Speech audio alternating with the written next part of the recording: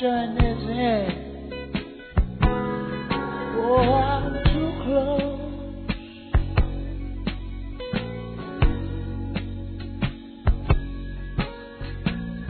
to shaking hands with all my friends. You know I'm a too close. Oh, Hi there, welcome to our Soul Food broadcast, a ministry of Calvary Chapel, Princeton, West Virginia.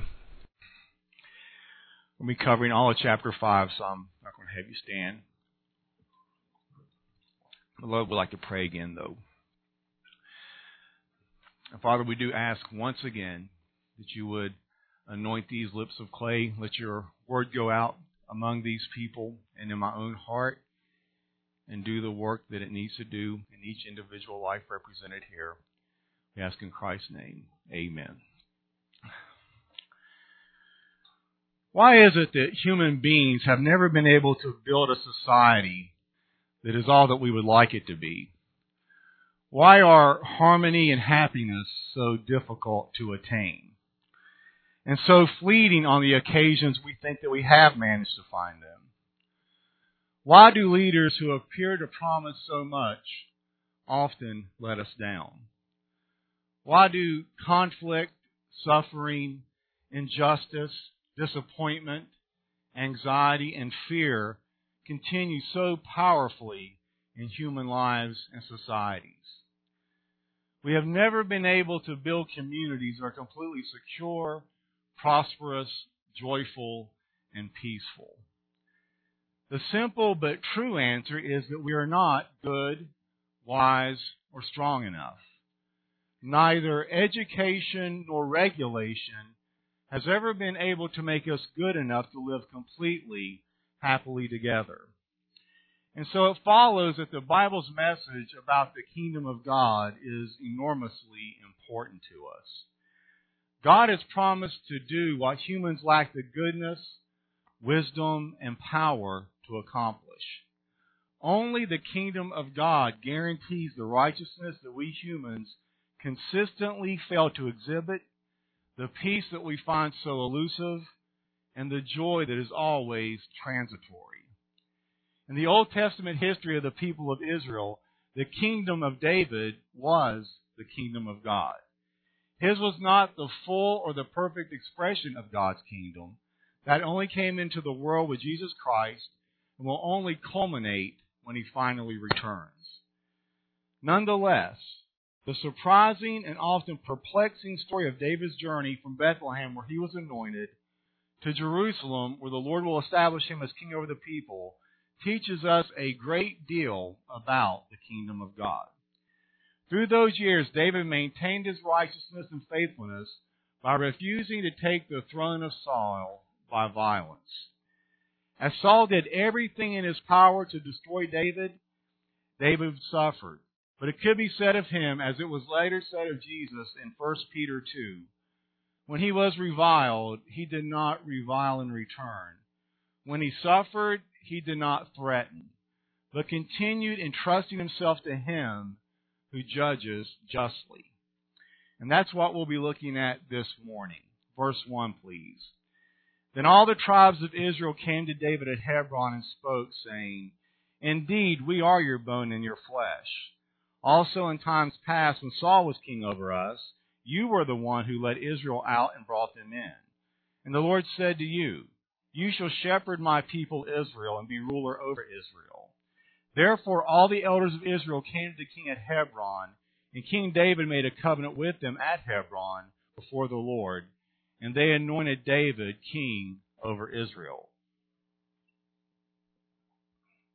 Verse 1 says, Then all of the tribes of Israel came to David at Hebron.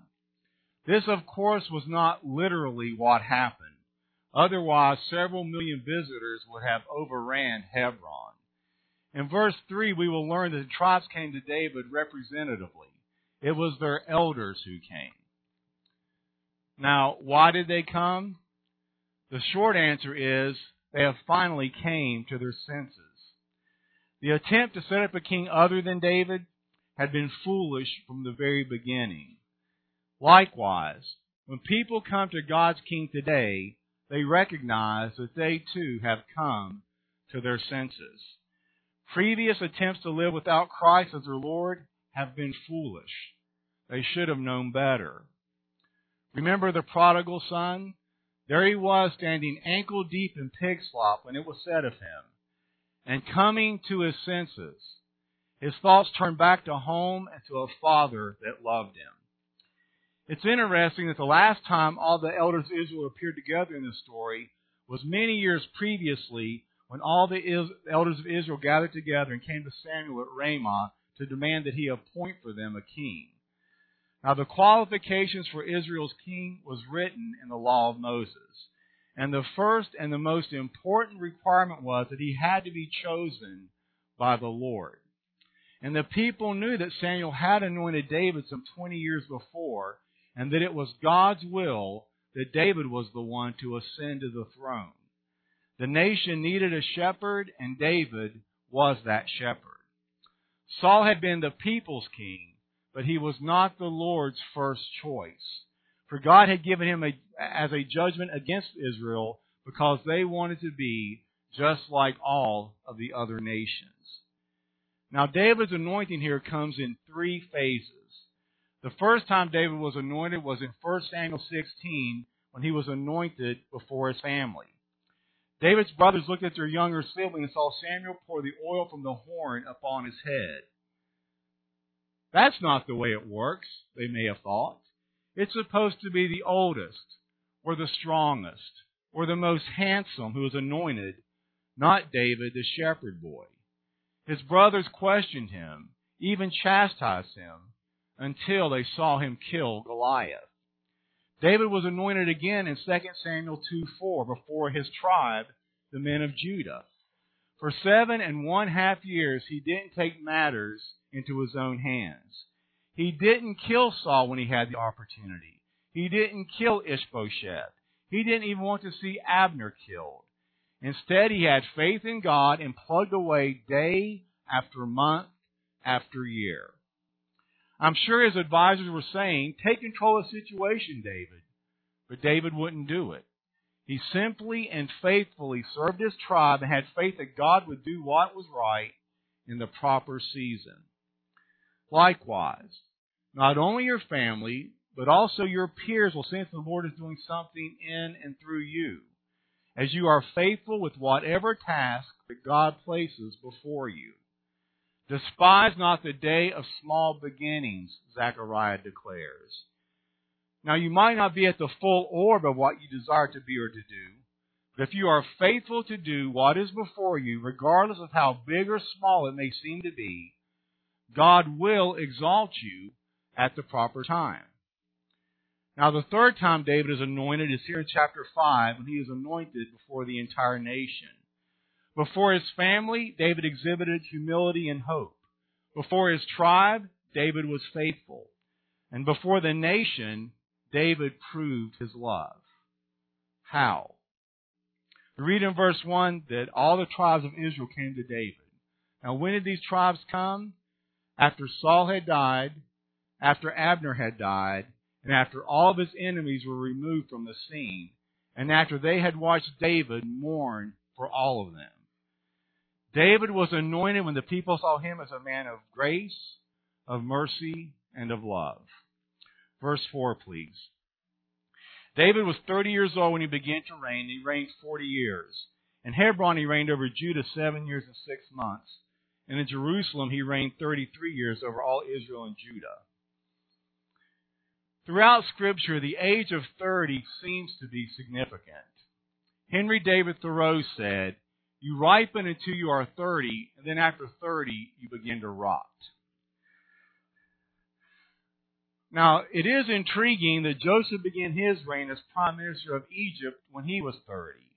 The Levitical priests began their ministry in Israel when they reached the age of 30.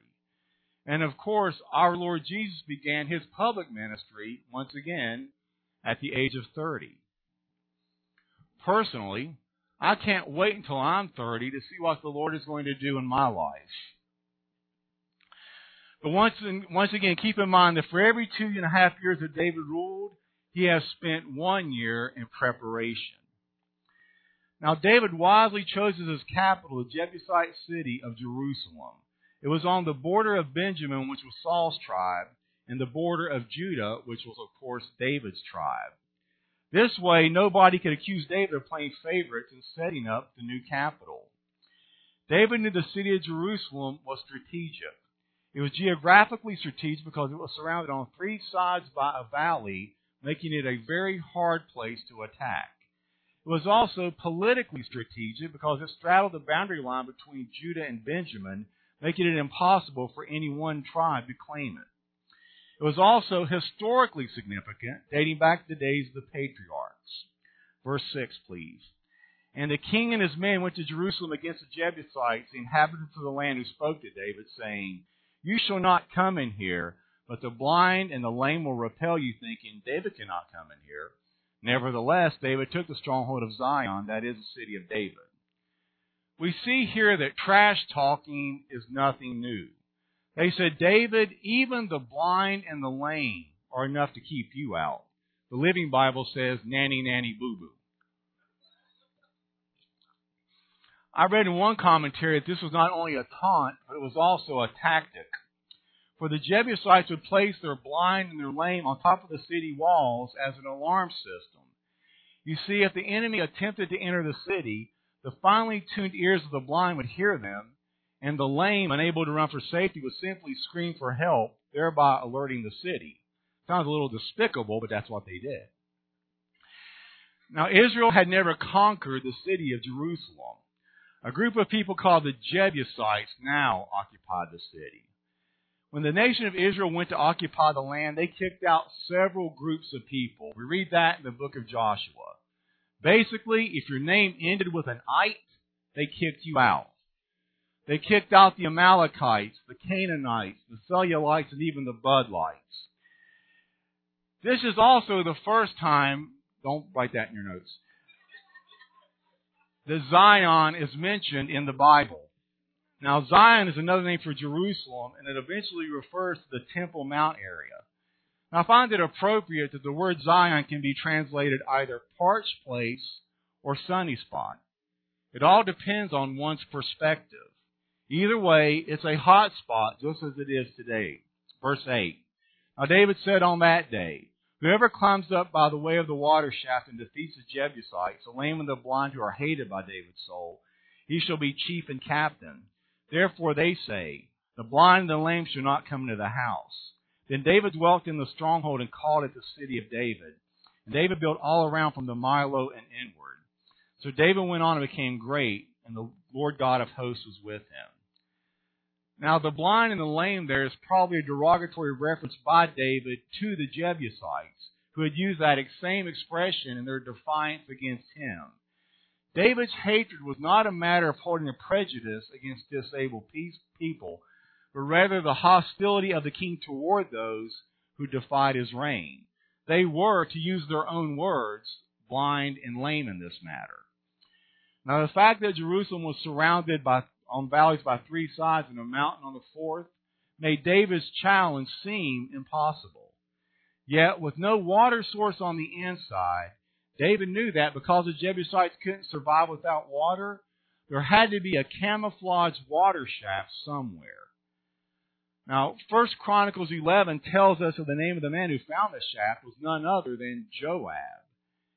As we have seen, Joab was not the most upstanding man. But one thing he did do, he found a way to get into the city. Now, for someone like me who is a little claustrophobic, this is impressive. Let me explain. They have found what they believe to be that water shaft. It's 75 feet long and extremely narrow. So imagine this very tight stone tunnel that you have to crawl your way through. And so Joab making his way through all that was probably like going through a 4-hour MRI. Now, I'm not talking about that sissified open MRI. I'm talking about the coffin MRI. You know the one. Where they put Vaseline on your sides and they squeeze you into it, then have the audacity to ask you if you're okay. Anyway, enough about my issues. The point is that Joab did something when the need arose. That's a good example for all of us this morning. Someone once compared the church to a football game, where you have 22 men on the field who are in desperate need of rest, being watched by 60,000 fans who are in desperate need of exercise. Verse 10 says, "So David went on and grew great," or literally in the Hebrew text, David went going and growing. I like that. Lord, let that be me.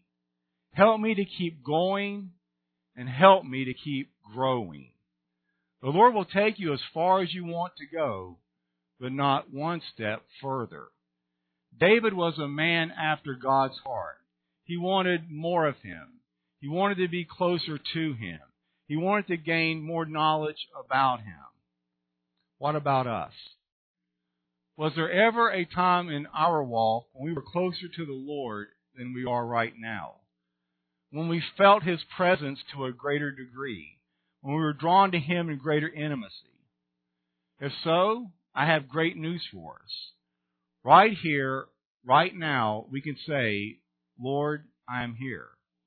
I've been bogged down, but here I am. Take me deeper. Take me further. I want to keep going, and I want to keep growing. And I guarantee you, He will hear that prayer. David understood that God was blessing His kingdom for His people's sake. In other words, David said, God has blessed me to be a blessing. What a key understanding this is. I'm convinced God is looking for people to bless who want to be blessed for one purpose, that they might be a blessing to others. Lord, make me a servant, we say. But the true test of servanthood is very simple. How do we respond when people actually treat us like servants? When they order us around, never say thanks, and don't even notice what we do. If we get offended and if we get upset, then we're not yet truly servants in the biblical sense. May we be like David, who understood that blessing is bestowed upon us in order that we might be a blessing to others. Verse 11. And Hiram, king of Tyre, sent messengers to David, and cedar trees and carpenters and masons, and they built David a house. So David knew that the Lord had established him as king over Israel, and that He had exalted His kingdom for the sake of His people Israel. And David took more concubines and wives from Jerusalem after he had come from Hebron. Also more sons and daughters were born to David. Now these are the names of those who were born to him in Jerusalem: Shemua, Shobab, Nathan, Solomon, Ibhar, Elishua, Nepheg, Japhia, Elishama, Eliada, and Eliphalet, more or less. This is the problem of having too many wives. I think David is running out of names here, just starting to put sounds together at this point. However, the greatness of David's kingdom needs to be qualified. The frank and candid honesty of the Bible is sometimes astonishing to me. Here at the very point where we have been shown the greatness of David, we are given indications of weaknesses that will one day undermine David's entire kingdom. And so the first words of verse 13 are indeed alarming. And David took. What David took adds to the disturbing nature of this report. He took more concubines and more wives. Of course, like all kings, you had to have considerable wealth to have a lot of wives, as wives can be expensive. Of course, they still are today, but that's another sermon. David is a godly man, but he has real flaws. Not only does he struggle with lying, but with a tendency to be attracted to many different women. Here he does what is forbidden in Deuteronomy 17 by gathering numerous wives and concubines. And although God will continue to use David, the consequences of these concubines and multiple wives will eventually bring about difficulty and heartbreak, as we will see as we make our way through the book. And once again, the narrator makes no explicit judgment concerning this, But the requirement of Deuteronomy 17 cannot be forgotten. Kings were not to multiply wives. Already we're beginning to see that even great David will fail to be everything that God's king should be. Now maybe David thought, I'm not really multiplying wives, I'm just sort of adding them one at a time. But here's the danger with trying to be wise in our own eyes when it comes to matters of disobedience. Later on we're going to read that not only did David take multiple wives, he eventually crosses the line and takes another man's wife in Uriah the Hittite. So David found it easy, once he built up a tolerance in the area of women, to take the next step in adultery. Always remember that when we start down a path of disobedience, very often we will end up doing things we never thought possible. Verse 17. Now when the Philistines heard that they had anointed David king over Israel, all the Philistines went up to search for David, and David heard of it and went down to the stronghold. The Philistines also went and deployed themselves in the valley of Rephaim. So David inquired of the Lord, saying, Shall I go up against the Philistines? Will you deliver them into my hand? And the Lord said to David, Go up, for I will doubtless deliver the Philistines into your hand. The 5 Philistine forced cities have joined forces and attacked David. Now when did they do this? Right after he had gained a great victory in conquering Jerusalem. This is often what happens.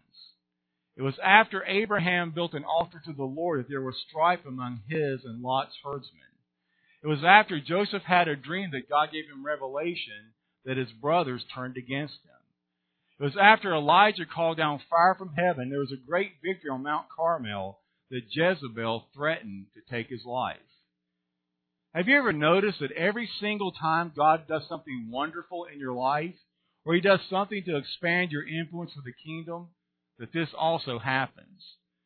And so when God asks you to take a step of faith and you do it, you will find that there is always considerable warfare that comes along with the new territory. Note and remember that. Following victory, there will usually come an attack from the enemy. Whenever you take Jerusalem, capture new territory, step out in ministry, or just decide to be more serious about your faith, the enemy will eventually show up. I like this in verse 17. David didn't immediately go up to fight. He didn't go out to battle. Instead, he went down to the stronghold. Now, this speaks to me of humility. He didn't stand up to the Philistines that day. Instead, he went down before God to pray. Now, Rephaim means Valley of the Giants. And although David was a giant killer, he didn't say to himself, I've already killed the biggest giant of them all. This will be no problem. No. He said, Lord, what do you want me to do? Shall I go up and fight? Now, we can think that such things are no-brainers. But David didn't take a step here without proper recognition of God. God says in verse 19, I will doubtless deliver them. I like the word doubtless or certainly whenever it pertains to God. I have it underlined in my Bible. You should underline it also. You don't have to. But it would be a great mistake to live in disobedience to your pastor. We'll be handing out the WWBD What Would Bill Do bracelets immediately following the service this morning. Verse 20. So David went to Baal Perazim, and David defeated them there, and he said, The Lord has broken through my enemies before me like a breakthrough of water. Therefore he called the name of that place Baal Perazim. And they left their images there, and David and his men carried them away. Baal Perazim means breach of waters or breakthrough. The Lord has given me this breakthrough, David declared. It wasn't my strategy. It wasn't my ability. It wasn't my energy. I prayed to the Lord, and He secured the victory for me. But look at verse 21. It says, the Philistines left their images there. This is a surefire way to know that you have chosen the wrong God in life. If you have to carry your God to the place of battle, and at the end of the battle you have to carry it back home, you may want to look for another deity in life. I mean, wouldn't that be humiliating? And think of the poor God there lying in the mud waiting for the bus, as it were. Now, they could have said, we have the true God here in Israel. We don't need some chubby little Buddha God where you rub his belly for good luck. As a side note, one of the tenets of the Buddha was that his followers were to practice self-denial. And yet, if you look at the statues of Buddha with his ever-present protruding belly, it looks to me like he sort of lived at the Olive Garden. I don't get it. These are the things that keep me up at night. In Deuteronomy 7, God declared that the images of the enemies were to be burned. In Deuteronomy 17, God declared that kings were not to gather to themselves multiple wives. And although David had a hard time with Deuteronomy 17, he nails Deuteronomy 7. I would urge us this morning to do the same. My advice to you is, any images that are of the enemy, be they books, magazines, or videos, should not be destroyed, not controlled, not saved, not sold, but destroyed. I don't know about you, but I don't want no part of my old life to hang around trying to tempt me.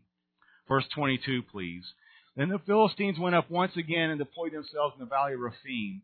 Therefore David inquired of the Lord, and he said, You shall not go up. Circle around behind them and come upon them in front of the mulberry trees. And it shall be, when you hear the sound of marching on the top of the mulberry trees, then you shall advance quickly. For then the Lord will go out before you to strike the camp of the Philistines. And David did so as the Lord commanded him, and he drove back the Philistines from Geba as far as Gezer. Verse 22 says, once again, the Philistines have decided to attack. And just like that, I remind us that the Christian life will be a battle until the day that we cross over into the celestial city. We have a real enemy who is not going to give up. And even though we may experience victory from the enemy, know this: it does not insulate us from future attack. Jesus prayed this for us in John 17. I do not pray that you should take them out of the world, but that you should keep them from the evil one. Jesus prayed that God would not remove us from the world, but protect us while we are still in the world. In other words, Jesus prayed that we wouldn't be isolated, but insulated. The Bible says, resist the devil and he will flee from you. But it doesn't say he won't eventually come back, because he will. If you remember the story of Job, God asked Satan, have you seen my servant Job? And Satan basically said, yeah, I know him. And quite frankly, I'm not all that impressed. You see, I've got a theory on the wealth of Job. I think he only serves you for what you give him. And so if you let me take everything from him, but his wife, he can keep her. She was the one thing that Satan didn't want, which doesn't say a whole lot about the goodness of Job's constitution in life. But I think that shows us that no matter how righteously we live, there will always be battles. Also in verse 24, the rabbis taught the moving of the mulberry trees or the landing of angels. I don't know if that's true, but it sounds cool. As we close, David had already beaten the same people in the same place. But David was a man who sought a fresh word from the Lord for each and every situation. He didn't assume anything. How I want to be more like him in that area. Earlier, David went right into the valley and confronted the enemy head to head. Here, he's in the same valley, facing the same enemy, but the Lord gave him a different strategy. And in this, it's as if God says to us, forget about yesterday's strategy. It was good for then, but not for today. Stay in constant touch with me. Because it's very tempting to think that the longer that we walk with the Lord, that we somehow have him completely figured out. And so we think, well, the last time I got victory in this area, the Lord did it this way. And so now that means somehow that he's handcuffed to do it that way every single time. Now this is one of the exciting things about walking in the Spirit, and that our lives don't have to become static and dull, but they can always have a sense of adventure about them. And Lord, that is what we want. We want to walk in your ways, Father. And I don't know where anyone in this room is. Only you know that, Father. I pray you would just reveal yourself to everyone here. Draw them to you. And give us a fresh desire to know you. We ask these things in Christ's name. Amen. Excuse me.